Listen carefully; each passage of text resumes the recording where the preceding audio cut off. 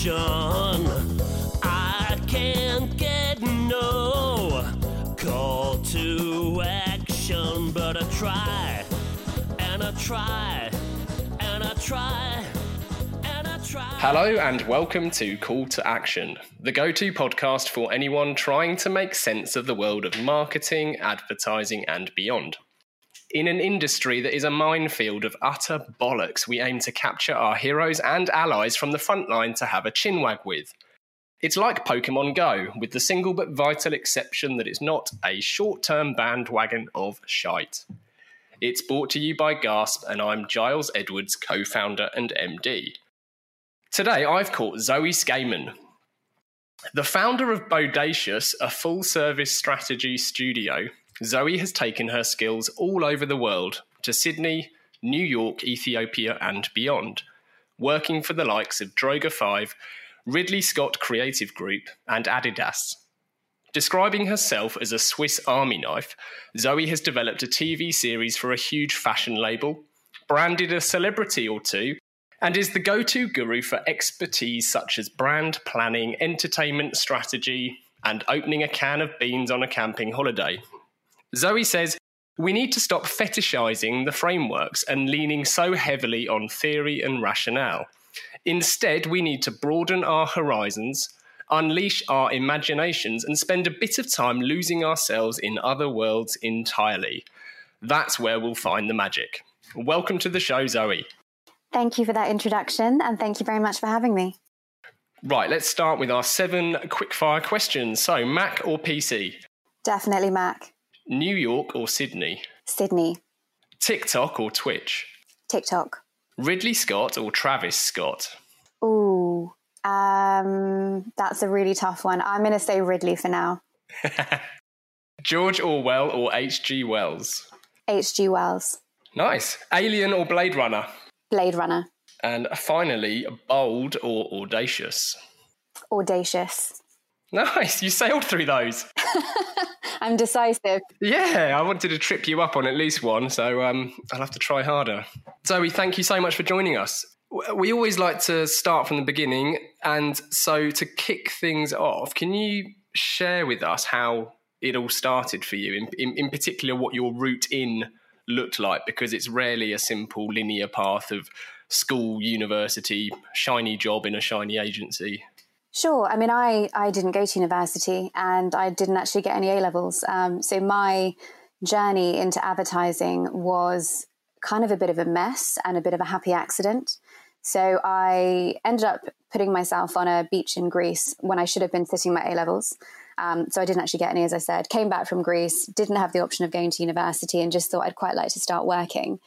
And I quite literally answered an ad in a local newspaper that just said, young enthusiastic person wanted for startup. And it turned out to be a search agency, pay-per-click agency.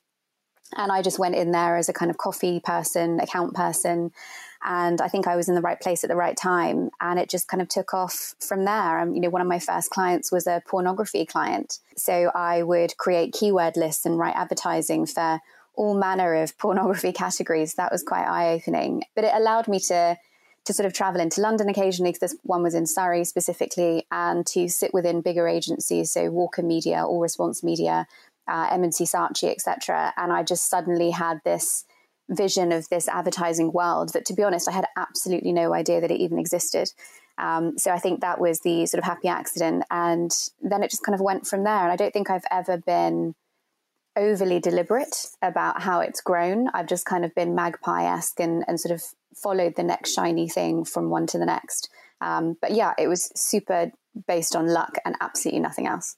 That's a great answer. I'm pleased on several counts there. Certainly most immediately because you said you had that magpie-esque quality, and I think most talented and successful people in our industry and overlapping fields all have that inquisitive, want to kind of question everything element to their makeup. But also, I like the fact that you said it was a bit of a mess and a happy accident, because I think it's something I've noticed more as my nieces and nephews reach an age where they're anxious about routes into careers. There's a misunderstanding that these routes are always quite logical and linear. And the more people I talk to, the more I realise that it can be very random and a happy accident. And I think that's an important thing for people to hear. Absolutely. I mean, I think the other thing, obviously, just to mention is that I was earning absolutely nothing. So I think I was earning about £11,000 a year. But I was lucky. So I had my parents to be able to actually, help support me and that kind of stuff. And if I'd earned money like that, and I didn't have that to fall back on, it probably wouldn't have been such a happy accident and it wouldn't have been a possibility. So I still think it matters, in terms of the support system that you have in place. And that is a massive part of luck as well. But I'm not necessarily a big believer in, university or masters when it comes to the advertising world. I think you can, if you really want to get into sort of the management track and go from there. But for example, about 8 years ago, I was guest lecturing at King's College University on their master's program for marketing and, getting up and talking about my experience in agencies and all that kind of stuff. And I noticed someone in the audience and I recognized his face and I realized that he was a year above me at school and he had still not left education. He was in his second master's and he still hadn't gone out into the big wide world and got a job. And I was fascinated by that because I just thought, he's kind of trapped himself in this incredibly expensive higher education cycle, which he's now going to spend the next 20 years paying off. And I've been out in the real world, kind of, going from job to job and kind of growing my career without any of that scaffolding. And I just found it really interesting how we'd both chosen such divergent paths, but mine obviously had worked out quite well. Yeah, that reminded me, you've likely seen this, of Rob Campbell's fairly infamous slide when he was giving a talk at McKinsey, asking everyone in the audience who would run a company or experience running a company to put their hand up. And of course, nobody did. Yes, exactly. Yeah, I think sometimes you've got to go for it. But it is difficult. I think in advertising nowadays, it is who you know and how you get those introductions. But I don't necessarily think that, the path of university and then portfolio school is the one that you absolutely have to go down. No, well, I couldn't agree more. So I'm delighted you've concluded the same. And then in terms of that magpie-esque fueled route, if you like, what was that trail of shiny things that led you to a strategy? Strategy was also an accident, actually. So I was an account manager at this pay-per-click agency. And then I moved to an agency called Booth Lockett and Macon, which is then got bought by Havas. And again, I was as kind of an account manager, but I was also doing stuff, so digital media mostly. And then I moved to Australia when I was 22 and I went to MediaCom. And I was a group digital manager, which essentially is like an account director. And I was so young. And I had absolutely no emotional maturity whatsoever. And I was managing people and I was absolutely awful at it. And I couldn't really give a shit about, their gripes and their pay rises and that kind of stuff. It wasn't in my wheelhouse to care about. And there was, I had an amazing CEO that came over from London and I'd already been at MediaCom Sydney for a while, called Toby Jenner, who I believe is now the global CEO of WPP or Group M. And he was brilliant. And I remember him kind of saying, you're not very good at this in terms of the account management stuff, because I'd had a couple of complaints from people. And we did a couple of pitches together and he said, I think you're a strategist. And that's what I think you need to be focusing on. And then they brought a guy called Steph Burford over from London, who's now the CSO for IPG globally. He's amazing. And I started picking up and kind of following him around and sort of learning how he thought and what he did. And that was the first eye-opener for me for strategy. So it wasn't necessarily that I'd consciously chosen that as a route. It was that I was told that I was, shit at the other job and that this might be the best way for me to keep my visa. And that was the way it had to happen. So I was like, I don't care. As long as I can stay in the country, you can make me whatever you want me to be. But I'd never heard of strategy. And I had no idea what it entailed until I started actually shadowing someone. Yeah, amazing. Well, that's obviously it's a luxury that few are afforded to shadow you know, really good people in those types of environments. So that's great. So without losing our thread, what did you like about Sydney, assuming you did like it? And the reason I ask, not least because I think it's relevant, but I have two nieces and a brother that live in Sydney and have done their whole lives. I loved it. I think it is, especially because I was there for the majority of my 20s, I felt like it was, first of all, it's absolutely gorgeous, and the food and the atmosphere, and you never really feel like you're at work. And I remember being at MediaCom and it was like 4:30 on a Friday and the office was completely dead. Everyone had fucked off basically. And I was sat there going, what have I missed? Because I was so used to working late in London. And I realized that actually the work-life balance in Sydney is completely the opposite. So it's very much that you work in order to then go and enjoy life. And if you're not at the beach by 5 o'clock on a Friday, what the hell are you doing with your time? And that was such an eye-opener for me. And I loved it and I really embraced it. And I also think from a Sydney perspective, especially when it came to career progression, it was such a tight-knit community of agencies. And, you know, by the time I'd moved agencies 4 times, I think I'd done the same Westpac pitch 5 times as well.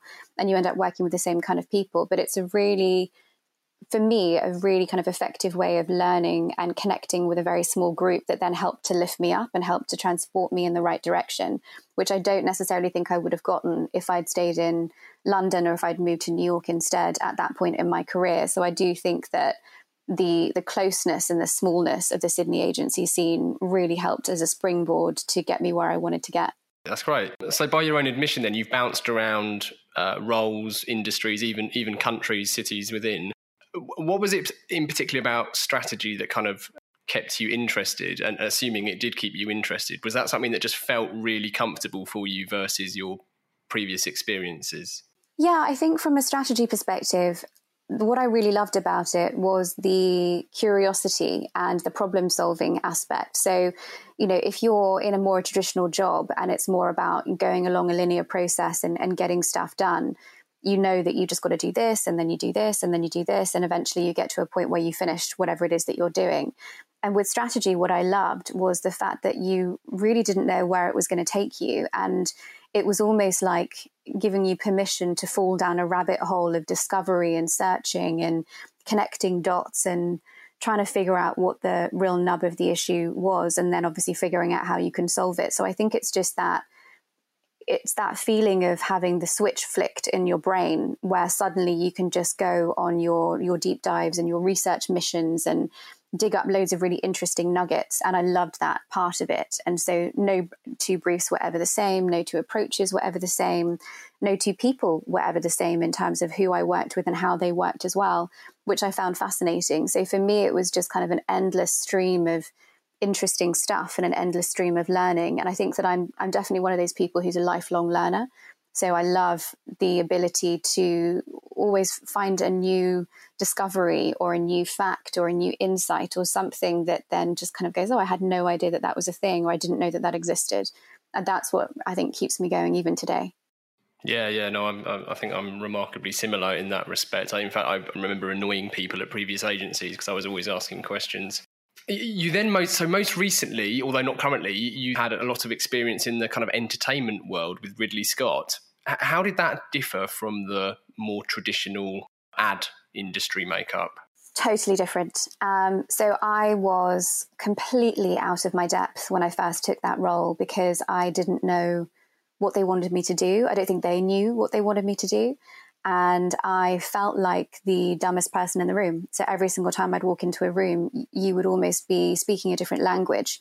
And I had a little glossary on the back of my notebook, you know, when they were talking about distribution methodology and different filming techniques and, you know, different stages of production journeys. I had never come across anything like this before. And I think when it comes to strategy within a traditional ad agency, there is a kind of, you know, baton passing linear process where the brief comes in, the strategist has a look at it, they figure out, you know, basically what the lens should be or what the direction should be, they pass it off onto creative and so it goes. But when they're in the world of entertainment, the director and the writer and the producer are king.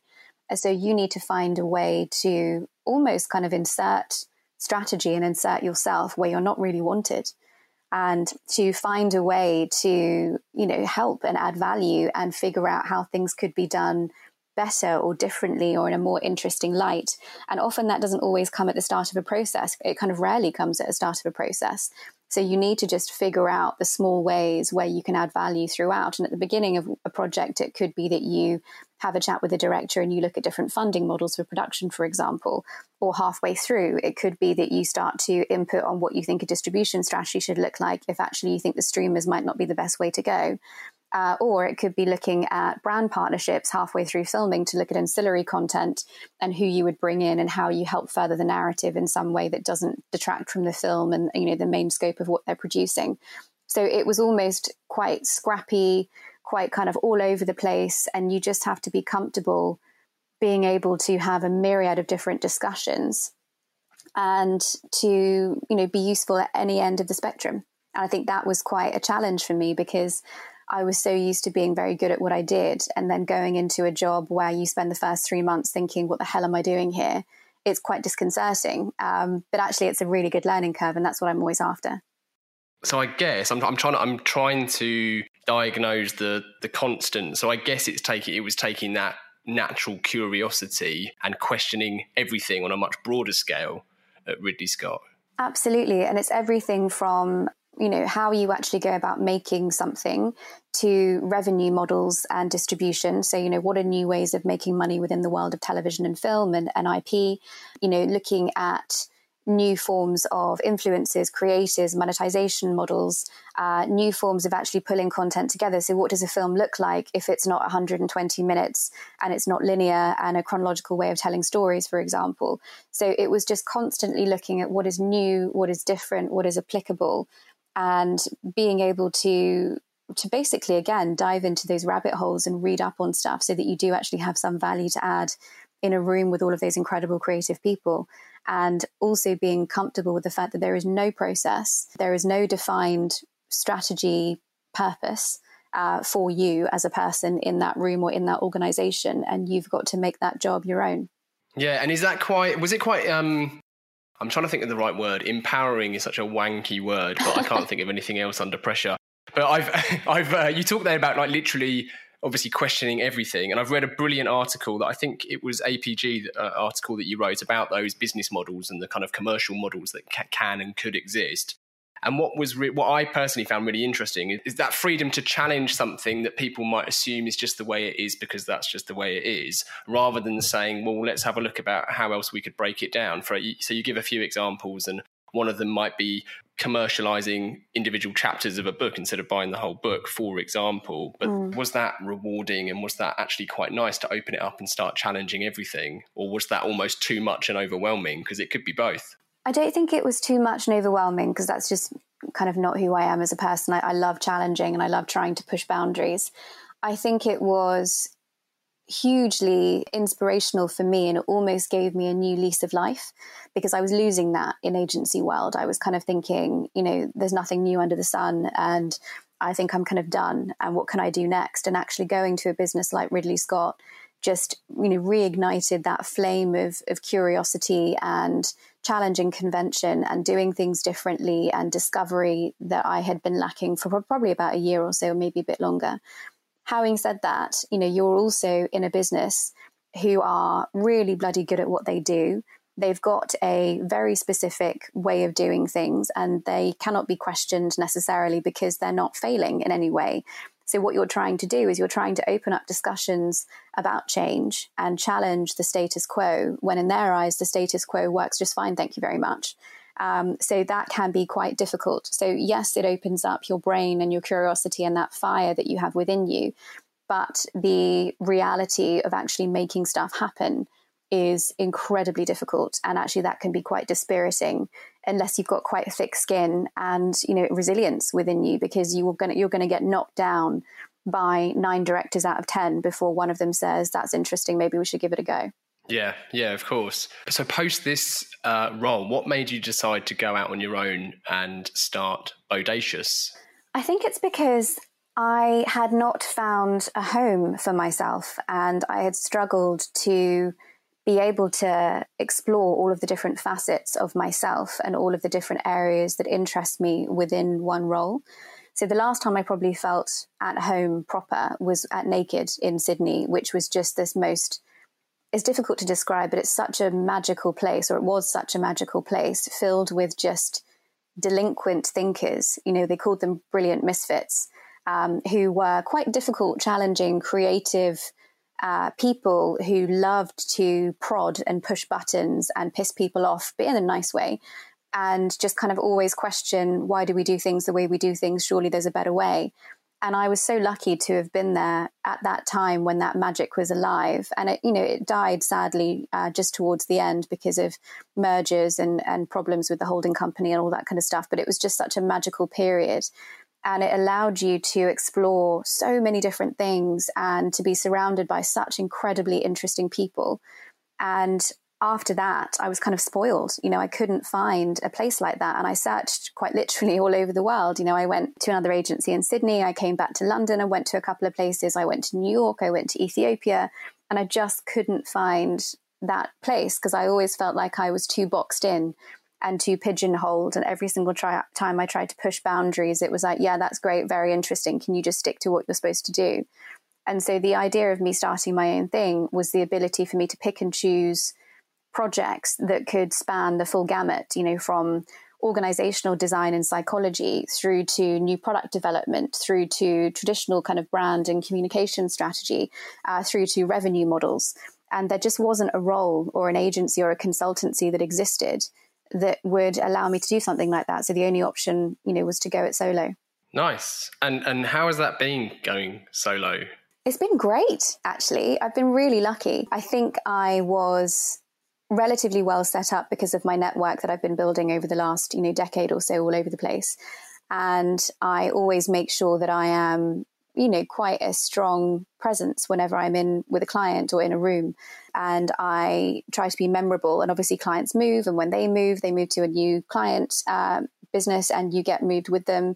So on that front, from a new business perspective, I have been lucky, which has been great. And I have also been lucky on variety. I've done such a huge range of projects. And I deliberately like to throw myself in at the deep end. So if there's a project that I don't automatically know how to do, that's the project that I'm going to go after, because I get bored quite easily. And I'm always, as I said, wanting to learn and wanting to, broaden my skill sets or fall down another rabbit hole that I've not been down before. So the more kind of scary and unknown a project is or an outcome is, the more likely I am to try and chase it down. Fantastic. I think this leads naturally quite well into sci-fi, but I really want to talk to you more about sci-fi because you donated an incredible isolated talk titled "Is Sci-Fi the Next Frontier for Strategists?" And I guess the first 20 minutes or so of this conversation have really been focused around that kind of flex of asking questions and pushing boundaries, which to my mind just lends itself perfectly to sci-fi. So what first got you interested in the link between sci-fi and strategy? Have you always been a huge sci-fi fan?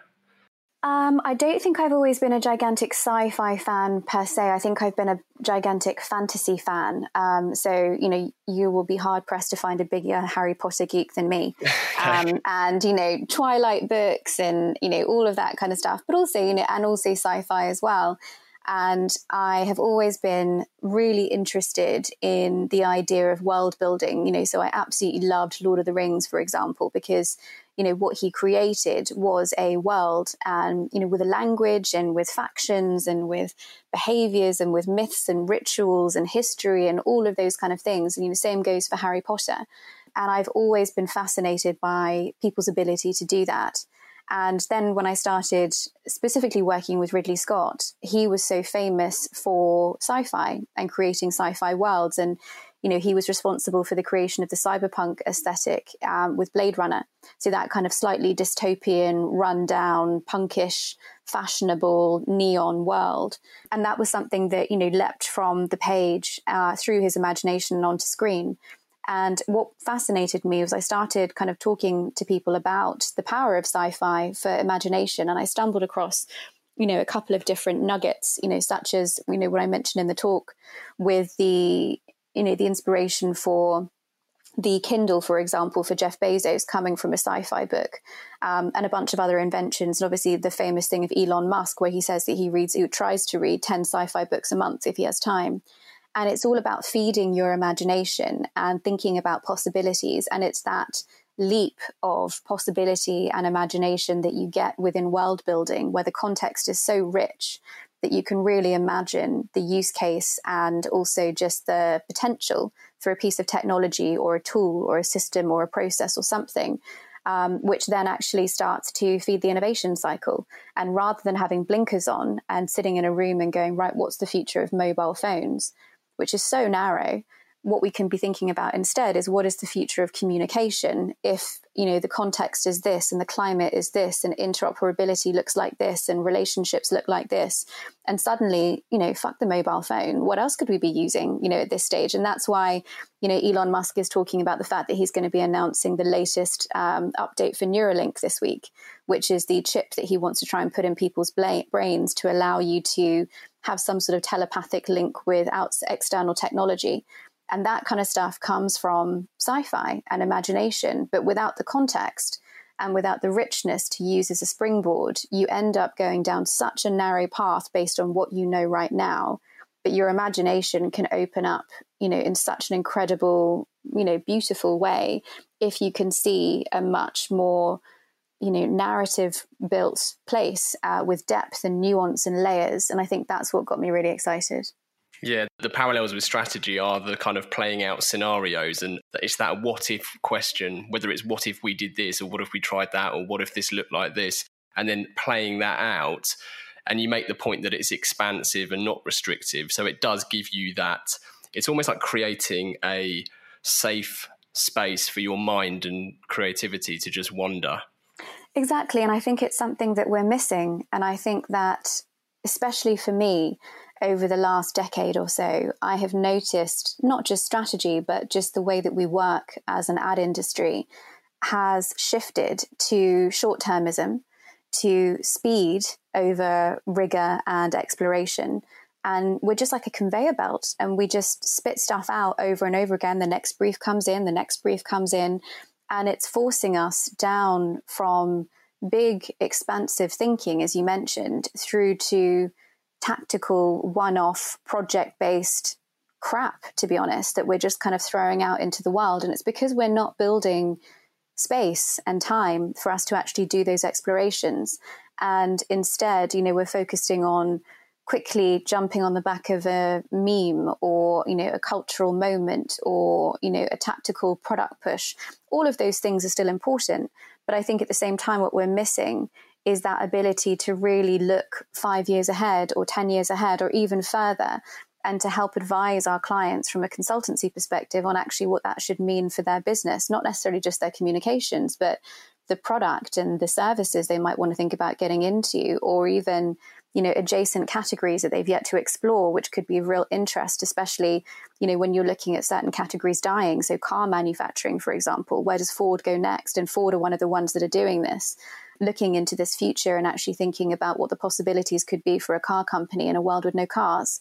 And that's the kind of stuff that, ideally strategists need to be starting to get into, but they are hampered at the moment by the ways that we work. And I think that's just such a shame. So I'd love to find a way to build more space and more time, into a strategic process that is probably divorced from a comms planning process, because it's very, very different. But I think it's such a valuable thing that we're missing. And I've noticed the decline of that over the last couple of years. Yeah, definitely. I think you're absolutely spot on. And it's that freedom to not worry about being right or wrong. It's just that freedom to try and do and just see where it ends up. Whereas I think that kind of short-termism approach is always about constantly measuring and somehow demonstrating. I mean, you could easily argue, and I frequently do, that we're demonstrating it in hugely flawed ways whether something is effective, because we seem to have misunderstood efficiency for effectiveness in our worlds and the types of channels that we use. And it's so focused on that short-term ROI, or however it might need to be articulated on a piece of paper. Whereas the worlds of sci-fi, looking 10 years ahead and exploring an infinite amount of what-if questions, isn't even about being right or wrong. It's just about discovery. Yeah, and I think that's the other thing that I've noticed as well. So I've been teaching with APG for the last 7 years, and I teach the first module for essential planning skills. So basically, strategists who are a couple of years in, and I teach business strategy, which is, how do you get to the one big strategy for your organization? And the first couple of exercises that I do is deliberately to trip them up. And I know they're going to fall into this trap. And it is basically that they jump to solutions rather than problem definition. And it is the way that we have been taught to think over the last couple of years. And that goes back to short-termism. It goes back to tactics. It goes back to, quick fix ROI, all of that kind of stuff. And they jump straight into, we should be doing this. And then I'll push back and go, okay, but what problem are you trying to solve? And they're all sat there blank face going, shit, I haven't thought about that. And it's one of the biggest skills that you need as a strategist is problem definition. And you need to spend 90% of your time figuring out what is the problem that you're actually really trying to get to. What is the nub of, what the issue is for the organization, or what is the problem with the product, or whatever it is that you're looking at, or even, what is the societal problem that you're trying to fix, and how do you break that down? And once you've got that problem definition, then the solution almost seems obvious. But it's that ability to really get into problems and the way of kind of holding what ifs, as you said, that we are moving away from, and we're jumping into quick fixes. And it's something that I try and push so much when I'm teaching is, please don't jump to solution. I want you to give me 6 different problems before you even think about how anything like this can be solved. And it's a very different way of using your brain and your mind, which I think is necessary for, sci-fi futures and what if scenario planning and world building, because it's not about solutions. It's about exploration and uncertainty and being comfortable in that uncertainty. But it's something that we're definitely losing. Do you think agencies typically aren't afforded the time, or maybe they just don't afford it the significance to correctly diagnose problems then? Yeah, I think they're sausage factories, most of them at the moment. And it's such a shame because they didn't used to be.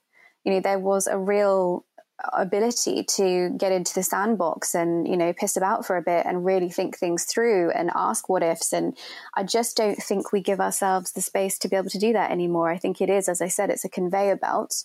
It is a baton passing, from strategist to creative to producer, out the door and then on to the next.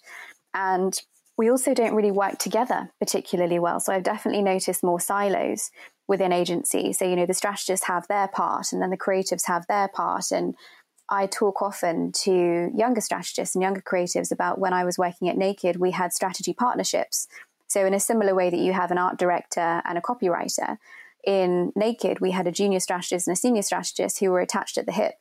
And it was a brilliant way for us to use each other as sounding boards, to get ideas from the front line of culture versus making sure that you've got the classic marketing, 4 or 5 Ps in the mix and all of that kind of stuff. And we just don't do that. I find it increasingly isolated in terms of the way that we work, and the baton passing doesn't help that either. So we're moving further away from each other. We're doing it faster.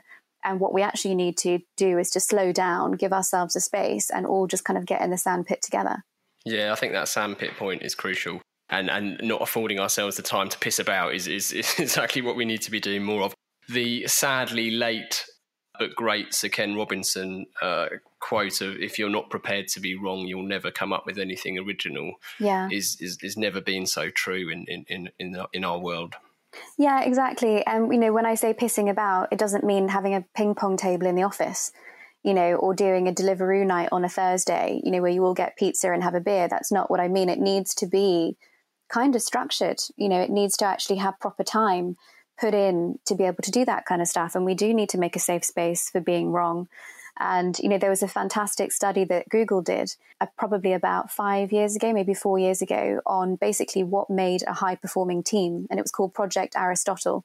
And they studied teams, and specifically high-performing teams within Google. So from Google X through to all the product teams and all that kind of stuff as well. And they looked at what are the ingredients of the best ones, the ones that produce the best work, the best ideas, who work in the, the most fluid fashion. And the number one thing that came out was psychological safety.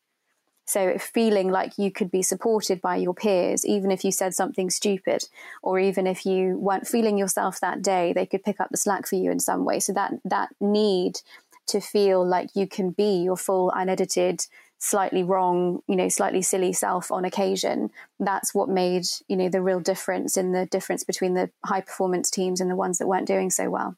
Yeah, and that's another great point. I tried to encourage younger or maybe less experienced people that I work with to ask stupid questions in meetings. Just allow yourself one stupid question, just because everyone else is too scared to ask it, and it could lead to something. Yeah, absolutely. And I think the difficulty is, again, with strategy is we've got this belief that's come from somewhere where you're supposed to be the smartest person in the room. And I think that's hugely limiting. And so I will be the person in the room and I will put my hand up and sometimes I'll preface it and I'll say, sorry, this might be a stupid question, but... And, I'm asking questions that, I don't know the answers to all the time, or I kind of do, but I don't want to guess. And actually, if I get the insight from the client, that would be the best way to do it.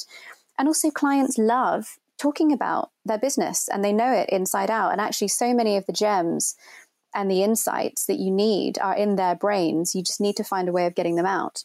So a lot of the time I'll sit in, a client meeting, for example, and say, this might be a stupid question, but can you explain your distribution strategy to me? How does it work? I know, for example, if it was an Adidas, I know you sell in third-party retailers like JD Sports, and you've got flagship stores, and you've also got D2C e-com. How does it all work together? And then I just let them flow with it. And actually, I get so much information from that than I would ever get from reading a financial report online.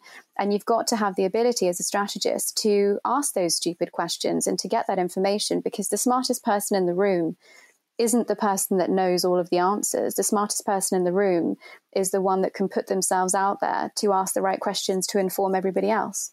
Yeah, exactly that. There's too much pressure on sounding right. And as you say, on appearing to have the right answer and not asking the right questions. I've always thought the smartest thing to say to most questions is, I don't know, but I'm going to find out.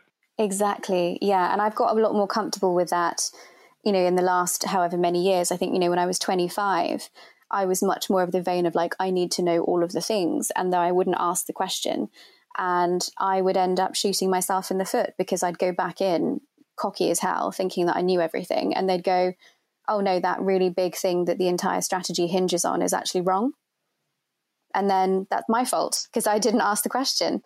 So now I have no fear of, of asking those kind of things. And, if I feel like it is a stupid question, I will do the self-deprecating thing of, this may be a stupid question, or I'm sure you've already covered this, but I've slipped my mind. Can you re-explain it to me? It's not hard to do, and it makes all the difference. Yeah, well said. And you have a great article on breaking non-fiction addiction kind of issues that we might be facing. So it's not solely about reading and understanding and exploring fiction. It's also understanding the effect that non-fiction is having on the industry. Yeah, I mean, this is like, you're risking me going off on a tangent now because I feel quite passionately about this. But I have noticed, especially again, in the sort of strategy industry and especially strategy Twitter, this obsession with frameworks and boxes and, going back in time and, looking at Ehrenberg Bass and all that kind of stuff. And yes, those things have value. It's important to understand the theories and the frameworks and that kind of stuff. But my view is it's important to understand them so that you can reinvent them and make them your own. And a box is only as useful as the information that it contains and the ideas that it contains and the connections that you're making with it. And if your cultural references are non-fiction books and frameworks and theories and old white dudes that wrote about advertising 50 years ago, then what are you going to come up with? There's nothing new. There's nothing interesting. And so my big push at the moment is, can we please stop fetishizing these frameworks and, talking about advertising theory, because that's not going to help us. The biggest thing that we're lacking at the moment as an industry is imagination and creativity and off-the-wall bonkers thinking. And, the campaigns and the ideas that we champion from 10 years ago, 20 years ago, were utterly bizarre. Think about Old Spice, Man on a Horse. Think about Subservient Chicken. Where the fuck did those ideas come from? They certainly did not come from reading advertising theory from 40 years ago. We are losing that creativity. And I think we're losing it because we are so obsessed with rationalizing everything. And actually, this goes back to the point of, as you said, of we're so obsessed with being right. So it's almost like the more rational we are, the more black and white we are, the more ability we have to say whether we are definitively right or definitively wrong. And that's where we've got ourselves stuck. And actually, going back to that sandbox, is you need to have the cultural and creative and imagination references to be able to connect really bizarre dots and see what you come out with. So that's why I'm a huge fan of fiction. And it doesn't need to be fantasy fiction. It can be any kind of fiction. But as I said earlier on, when it came to, the Harry Potters and the kind of world builders, that's where I always go back to, because what they managed to do is they managed to weave narratives and storylines and mythologies and characterizations and empathy and, fear and loss and all of those things that are so unbelievably important to how we connect with people. And I hate calling them consumers because that just kind of makes them, again, sausage factory people. And the way that I look at people is we need to connect on an empathetic level or an excitement level or an entertainment level. And again, if you're not feeding your brain with all of those things, then all you're left with is your black and white frameworks. And no wonder that the work is becoming more rational and the work is becoming more does what it says on the tin, which is, going back to the Lemon study from IPA, which says exactly that. So, he went back and looked at advertising and ad breaks for the last 20 years in Coronation Street. And the biggest thing that he found is that advertising is becoming less about storylines and characterization and more about rational, functional benefits. And, we're bored by that and we bang on about it all the time as an industry, but we're doing it to ourselves by not filling our brains with the right stuff. Yeah, it's really important points about frameworks, especially. In fact, I had this is a slight parallel, but I had the pleasure of talking to a good friend of yours, Bob Gower, recently, and he described himself as having, I think it was the Myers-Briggs he was talking about. He said he's the Myers-Briggs type that forgets what Myers-Briggs type he is. Which I love. I love that. And he's so creative and he's so multifaceted. And that is what makes him such an interesting person because, he's lived many, many lives in one and is fascinated by so many different things, from art to psychology to love to, all of those things. And I think that those people are the ones that make the most interesting thinkers and strategists. And they're the ones you want in your organization because they can connect dots from so many different places and spaces and ideas and cultures and backgrounds.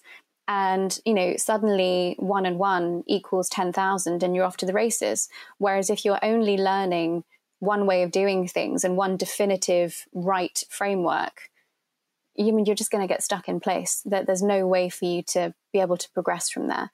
And that's why I really wish, especially young strategy Twitter, they're so influenced by this stuff. And I just want to shake each and every one of them and scream at them and go, put the fucking books down and pick up a Harry Potter or pick up anything or, watch some art house film or just do something that feeds your imagination. That's the most important thing. Yeah, I'm worried that I'm going to keep you way beyond our allotted time, Zoe, because I've just seen how long we've been talking about that one topic. I'm going to have to move us on. I'm going to have to move us on to the listener questions, I think. Asking the general public for their opinion, be it on Brexit or boat names, is notoriously fraught with danger, but that's not stopped us asking. So question 1 is from Yasmin, and Yasmin says, I've seen you tweet a lot about TikTok. What do you think has made the platform so successful? Do you think it will stick around or go the way that Vine did? Oh, God, that's a really big question. I'll answer the first. Another 45 minutes, I think. No, I'll try to answer it quickly.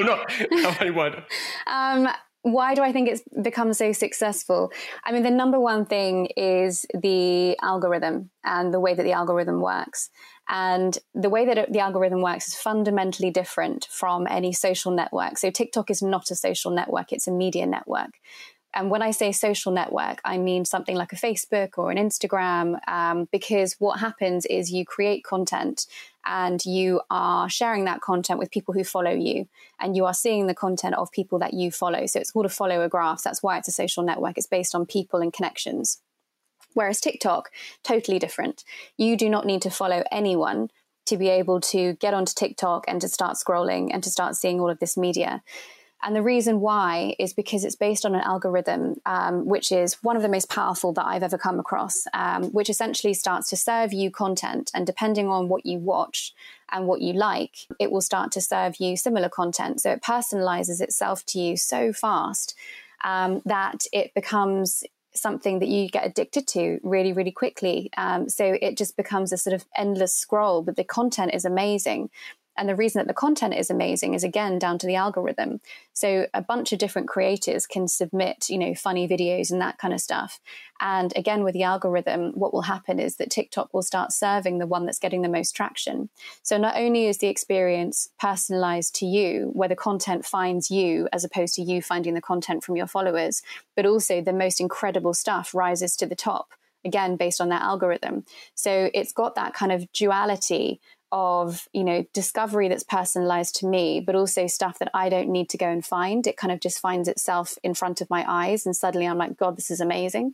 So the virality in terms of people being able to go from zero to bedroom rock star literally overnight. I think there was one woman specifically who wrote a country music song that went from her in her bedroom to number one on the iTunes chart in 12 hours, thanks to TikTok, is just unbelievable and unlike anything we've ever seen before. So I think that's the big difference and why it's so big. And in terms of whether or not it's going to stick around, I think that totally depends on what's happening with the US government and the sale at the moment, because obviously as of today, TikTok are now suing Trump over the executive order to have them banned from the country. But I think the challenge is going to be if they sell to the likes of a Microsoft, for example, ByteDance still own that algorithm. And I would find it very bizarre if ByteDance decided to give the algorithm to Microsoft as part of the TikTok sale. So I do have a concern as to when that sale happens. TikTok, with its name and its platform, will exist, but I think it will be a very different product from what we can see right now. That's fascinating. I wasn't aware of the algorithm there. I mean, you would think whoever would look to acquire, be it Microsoft or who else, that's where the value is in that algorithm. But exactly. As you say, it's not something they'd want to release. No. Do you think there is a case for a kind of anti-echo chamber type algorithm?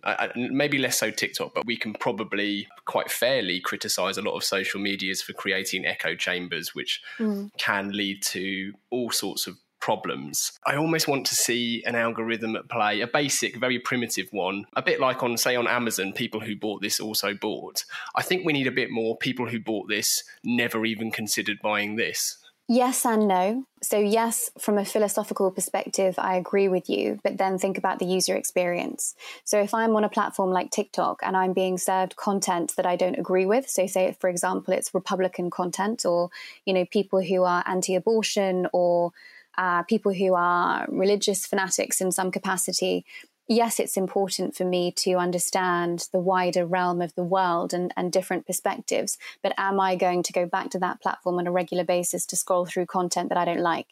Probably not. And that's why it's so difficult when it comes to, social media and algorithms and that kind of stuff to break out of the filter bubble, because what they're trying to do is they're trying to bring you back and make you sticky onto the platform. And if you want the platform to be sticky for people, you need it to be able to serve stuff that people are enjoying or that they agree with or they find entertaining. And that is where the problem lies when it comes to, widening that bubble.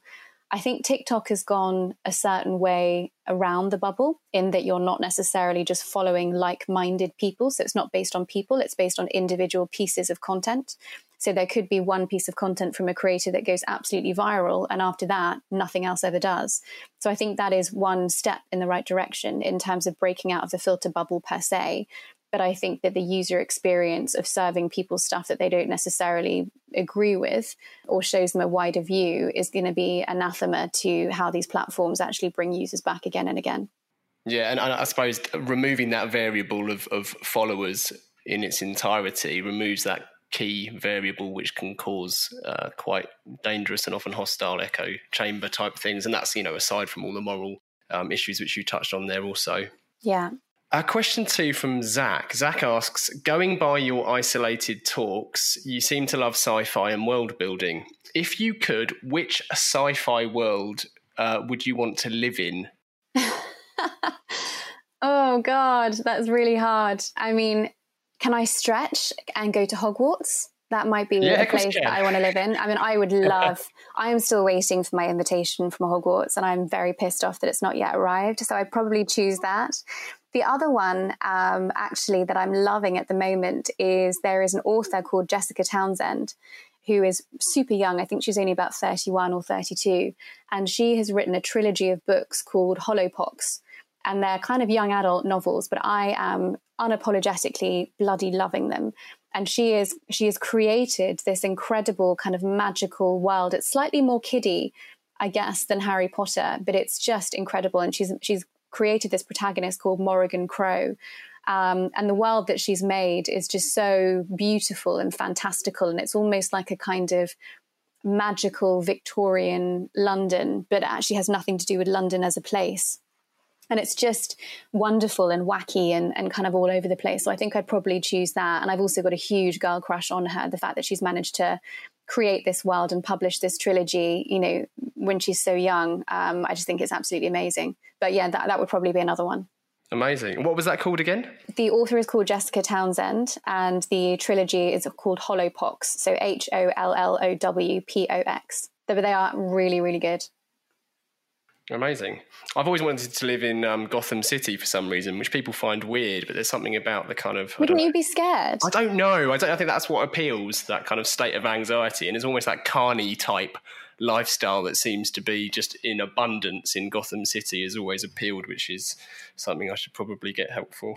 Yeah, you see, I'm not really up for the dystopia. I'm kind of up for the sort of happiness and spell casting and butterbeers and, you know, beautiful kind of mixture of the Cotswolds and Victoriana London and magic and that kind of stuff. So I don't want to, you know, wake up every single morning in fear for my life. So that would be the thing that would put me off from the normal dystopian stuff. Yeah, they're all fair points. The final part of the interview then, Zoe, is our 4 pertinent posers, starting with what advice would you give to your younger self?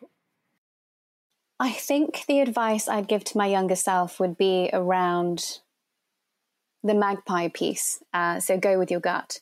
And I think that I was always the kind of person that would go with my gut and always the kind of person that would want to explore the unknown and the shiny and the interesting. But I was heavily influenced by, you know, all the people around me who kept telling me that it was wrong. And who kept telling me that I should stick with the linear career path and, you know, I'd be a head of strategy or a CEO or something in no time if I just kept sticking with something, whereas I jumped a lot. And, you know, I remember being in an interview in London and they went through my CV and they basically said, "You're very unreliable, aren't you?" And that really upset me because I just thought, no, I've never seen myself as unreliable. I've seen myself as, you know, insatiably curious. And that's why I jump around. And I don't necessarily think you need to be in a job for 6 years in the same job, you know, to be very, very good at what you do. I think if you have that ability to soak things up like a sponge and then reapply it and cross-pollinate it elsewhere, that's a skill that should be, you know, appreciated and advocated for. And I think that's changing now. But I think when I was in my, you know, 20s and early 30s, it absolutely wasn't the case. And I doubted my approach so many times and I doubted that my ability to succeed. So I think my younger self, I would just say, go with it and, you know, do what feels right. Yeah, great advice. Number 2, if you could banish one thing from the industry, what would it be and why? Homogeneity, I think, is the number one thing for me. So hiring for, in inverted commas, cultural fit, hiring the same people, the same background, the same genders, the same economic outlook, the same geographical location. We keep doing it and we keep hiring people who we think are kooky or quirky, but actually they look and sound exactly like us. They're just kind of hipsters. And I think it is preventing us from, again, as I said previously, that creativity, that imagination, that boundary pushing, because we are all stuck in a filter bubble, you know, in the advertising industry. And I think that cultural homogeneity needs to be changed quite drastically. And I don't really know the answer to that. I think it's probably a number of different things and layers that we need to peel back from, you know, hiring, but also once you've hired a person, how do you actually help them feel comfortable and engaged and safe in an agency that is not necessarily built for them? So I think there's a number of different issues on that front, but I think that the sameness and the, you know, the sounding boards who are actually just the same people as we are is not helping our creative or cultural output whatsoever. Yeah, and I think it's almost like, I guess it's a physical manifestation of echo chambers, isn't it, in a way? Yeah, exactly. We're all wearing the same trainers and the same skinny jeans. We all go to the same bars. You know, we're all taking the same Instagram photos. We've all got the same cultural references, and we're just not helping one another. No, great answer. Number 3, aside from Holopox, are there any books that you can recommend to our listeners? And feel free to go wild with this, because I imagine you've a few. Now I'm going to have a complete brain freeze and not be able to remember anything. I think that the best one that I've read recently is probably Where the Crawdads Sing, which is just phenomenal and unlike anything I've read before. And, you know, I was equal parts kind of sobbing my heart out and also laughing at the same time. And it's such a beautiful book. So I would highly recommend that to people. I think that Brené Brown's writing is amazing. And I think especially when it comes to, you know, leadership and collaboration and ways of working, and also ways of, you know, pushing through really tough changes and difficult ideas within organizations and also within our own teams, it's really important to understand her writing and her research on the importance of vulnerability and how we relate to one another. So during lockdown, I downloaded every single one of the books that she had ever written. And then I listened to them because also her Texan accent was very calming at a time where I really needed it. But I listened to every single one in chronological order. And it was such a really powerful thing, you know, I think for me to do. And I felt so much more open-minded. And I'd read them all before, but it was just a really nice regrounding in that idea, which I think is really nice. And then the other ones that I'm loving at the moment is there is a writer called Naomi Novik. Again, this is going to show my kind of fantasy leaning, but she is writing or rewriting Polish mythology and folklore. And she's doing it with a feminist twist. So she's got some brilliant books out. There's one called Uprooted. There's one called Spinning Silver. And I think she's got a new one out at the moment as well. So I'm definitely going to be diving into that one soon enough. And then anything kind of magical. I mean, I love Matt Haig's writing. He's got a new one out called The Midnight Library, which I can't wait to get into. But previously he did one, which I've completely forgotten the name of. But it was a really interesting one. And it was about a guy that couldn't die. And he lived from, you know, basically pre-plague all the way through to modern day. And the story would go backwards and forwards. And I just thought it was a really interesting exploration of humanity and relationships. And what does our humanity mean when everyone around us dies and we're on our own? But that was a really fascinating play on that. So I'm always looking for, you know, the sort of deeper moral learning or the deeper insight or something when I'm reading a book that is going to tell me something about people or empathy or life or wisdom or something like that. But yeah, my bookshelves are absolutely crammed full of a number of different things. But I'm always leaning in between like fiction, and I've always got one nonfiction and one fiction on the go, but I can't read nonfiction for some reason. My brain switches off, so I have to listen to it. Okay, amazing. Well, we're going to list all of those on this episode so people can check those out. Yeah, and if anyone wants any more book recommendations, just send me a tweet and I'll probably send you a gigantic list. Perfect. Do it, people. At number 4, then, we always dedicate every episode to someone, and we bestow that honour to our guest who has to give their reason why. So would you kindly dedicate this episode?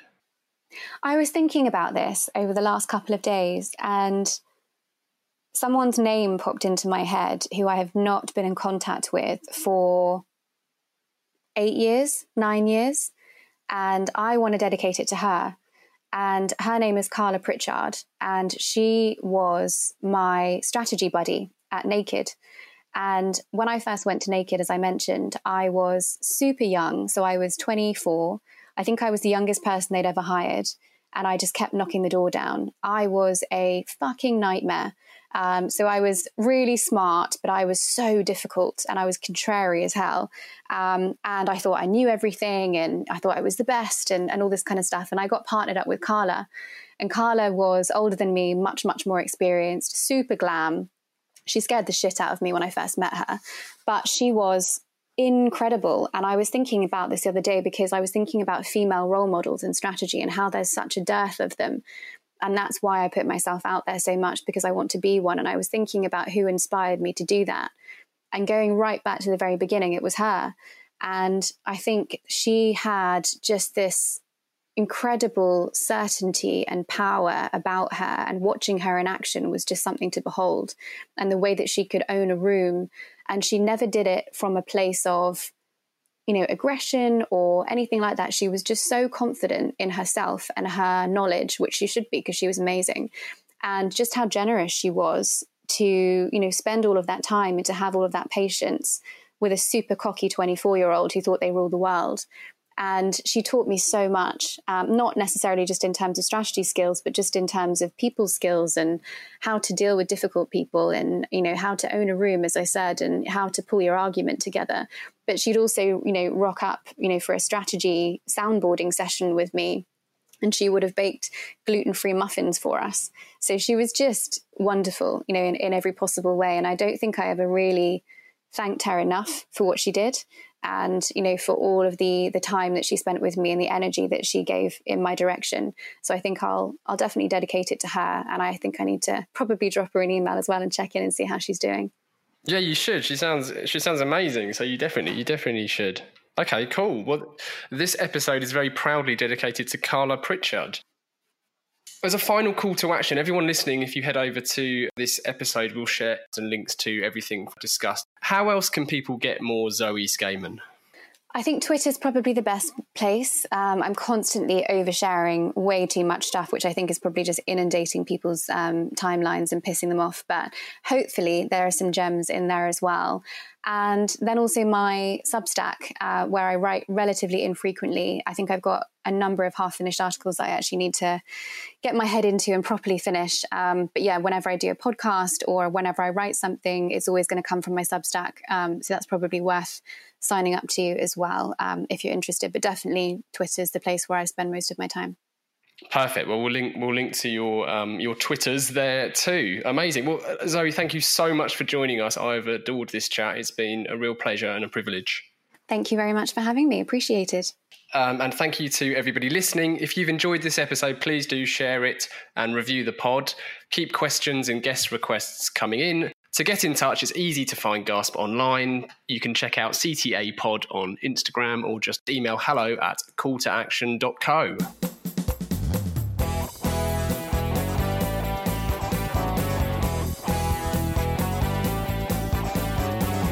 I can't get no call to action. I can't get no call to action, but I try, and I try, and I try, and I try.